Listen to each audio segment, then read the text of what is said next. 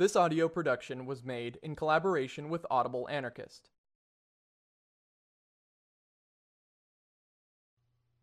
Fighting for Ourselves: Anarcho-Syndicalism and the Class Struggle by Solidarity Federation.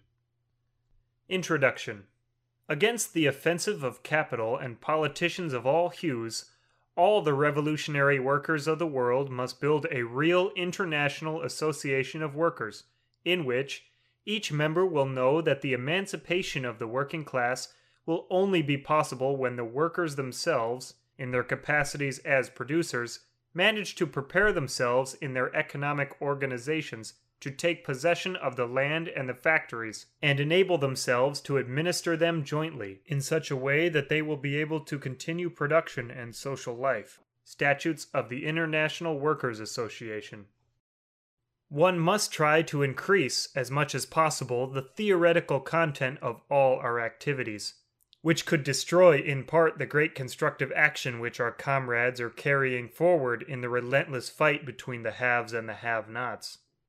Our people stand for action on the march. It is while going forward that we overtake. Don't hold them back, even to teach them, quote, the most beautiful theories. Francisco Escaso. The spirit of anarcho-syndicalism is characterized by independence of action around a basic set of core principles, centered on freedom and solidarity. Anarcho-syndicalism has grown and developed through people taking action, having experiences, and learning from them.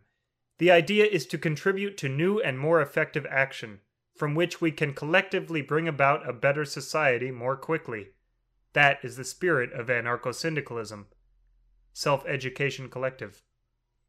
As we write this in 2012, capitalism is experiencing one of its periodic crises. In Britain, the Depression is now longer than the so-called Great Depression of the 1930s. The state is seizing the opportunity to tear up past working-class gains across the board. From healthcare provision and reproductive rights, to unemployment, disability welfare and access to higher education, from job security to wages. This has provoked brief moments of intense defensive struggles. In the winter of 2010, students took to the streets across the country against the tripling of tuition fees to £9,000 per year. The movement erupted in November with the trashing of the ruling Conservative Party HQ in Millbank, as thousands broke away from the official National Union of Students March. That spirit continued throughout the following few months, with rowdy demonstrations across the country. The state response was brutal, with riot police suppressing the protesters and kettling thousands for hours in freezing conditions. The rioting in central London was, at the time, the worst in a generation, but more was to come. Meanwhile, the public sector unions slowly moved into action, calling a series of one-day strikes. Unity lasted for just 2 days of action before unions started dropping out and signing deals with the government, and the tangible feeling of power and possibility has been steadily demobilized into one of inevitable defeat as workers are divided by those supposed to represent their interest. In August 2011, riots once again broke out across the country. This time, they followed the police shooting and subsequent cover-up of an unarmed man in Tottenham, North London. Hatred of the police proved a common bond. Rival gangs declared truces, and over 4 days rioting and looting spread across the capital, and then across the country. Rioters voiced anger at police brutality and harassment, political corruption, and the rich, only for the government, media, and much of the left to dismiss them as apolitical.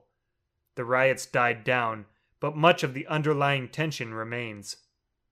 So then, we are living in times of unprecedented attacks on our living conditions on all fronts, of rising social tensions and sometimes violent eruptions of class conflict. And yet, if anything, the surprise is not that there have been riots and the odd strike, but that there have been so few. How are we to make sense of this? How are we to fight back? To take the initiative? Against this society, what do we put in its place? The 20th century discredited state socialism, and rightly so, but with it a whole history of international class struggle, of revolutions and counter-revolutions, victories and defeats, spontaneous uprisings, and vast workers' organizations, has been eclipsed too. This pamphlet aims to recover some of that lost history, in order to set out a revolutionary strategy for the present conditions. We focus on the forgotten side of the historic workers' movement. Not in search of blueprints, but inspiration. We draw that inspiration from those tendencies which focus not on capturing state power through elections or insurrection in order to impose socialism from above, but took seriously the idea that the emancipation of the working class is the task of the workers themselves, posing working class direct action against the double yoke of capital and the state. We focus on anarcho-syndicalism, the tradition we come from, but touch on numerous other lesser-known radical currents along the way. We certainly don't think we have all the answers, but we do think we're at least asking the right kind of questions. How can we oppose the attacks of both capital and the state, when dominant liberal and leftist approaches see the state as the protector of our, quote, rights, and push for participation in the parliamentary process? What kind of society are we fighting for, if not one ruled by the impersonal forces of capital and the violence and hierarchy of the state? We see revolutionary theory as an aid to organizing worker struggle, and not, as is so often the case, as a means of dominating and controlling it, or of producing dense and enigmatic tomes to establish one's credentials as a, quote, thinker. As capitalism is dynamic, so must be the methods we use as workers to fight it. It is only through our collective immersion in day-to-day struggles that we can adapt and change tactics to meet changing conditions. And as our tactics change and develop, so must our ideas. Doing and thinking are but moments of the same process of organization. It is through our involvement in our daily struggles that, as an anarcho-syndicalist union initiative, we are able to ensure that revolutionary theory keeps pace with practical realities and remains relevant to the workers' movement and to our everyday lives. Anarcho-syndicalism is a term which trips awkwardly off the English-speaking tongue and tends to elicit either bafflement or images of burly working men in some 19th century factory.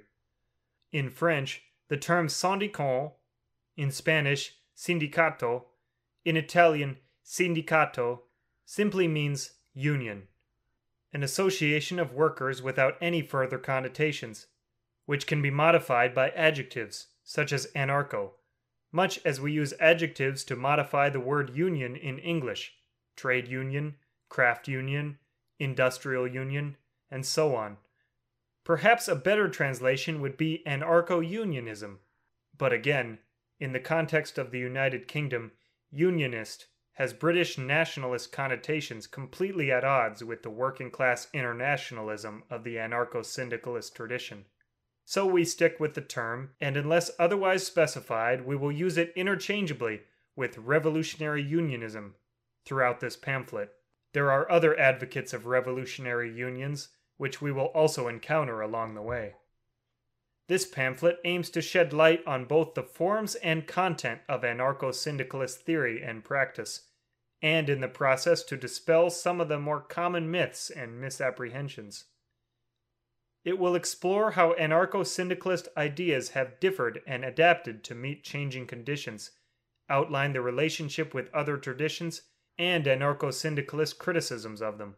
We will bring things up to date with the analysis of the post-World War II world and the conditions for organizing today.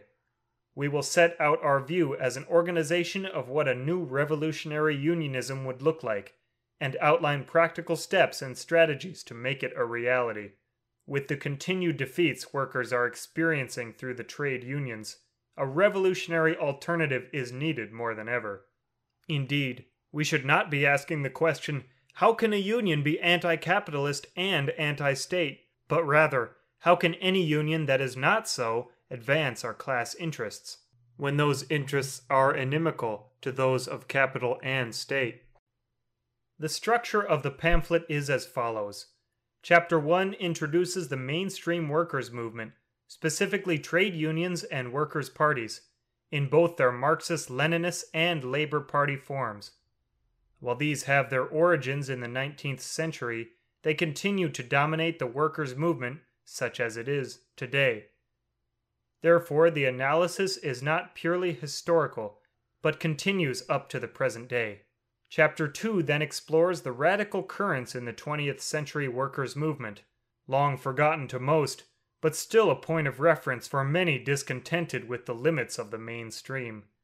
This section explores council communism, a dissident Marxist tradition that still forms an important point of reference for many of those critical of the existing trade unions, as well as Marxists breaking with party politics. It also looks at both anarchist and syndicalist traditions, providing the context for Chapter 3.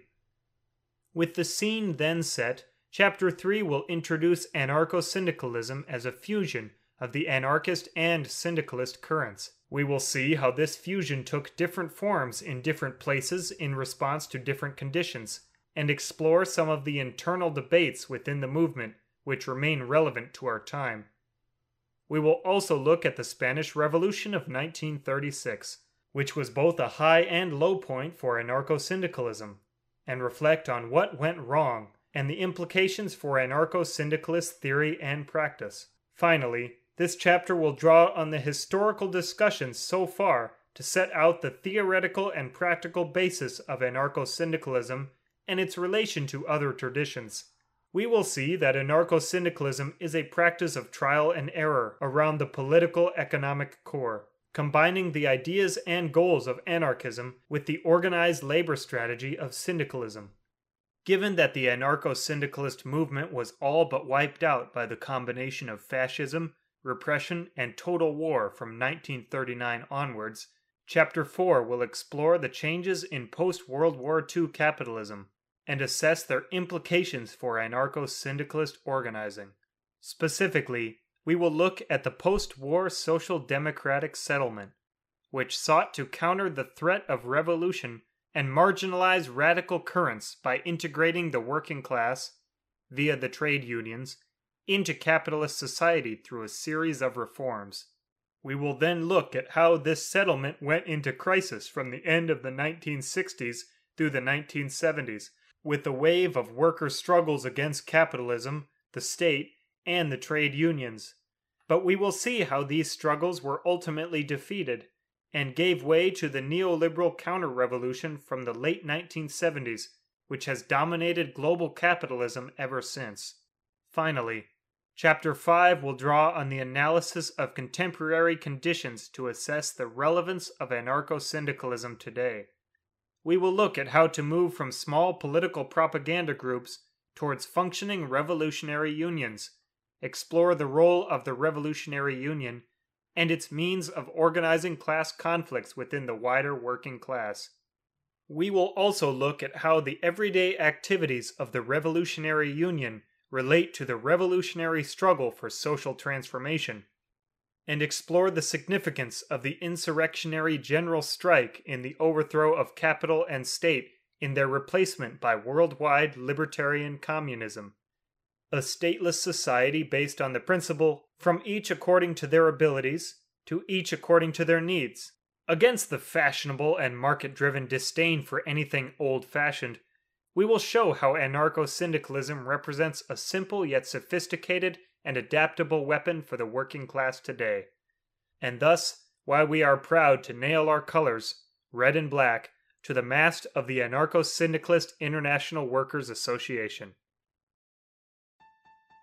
This has been a production of Audible Anarchist. You can find more Audible Anarchist on YouTube.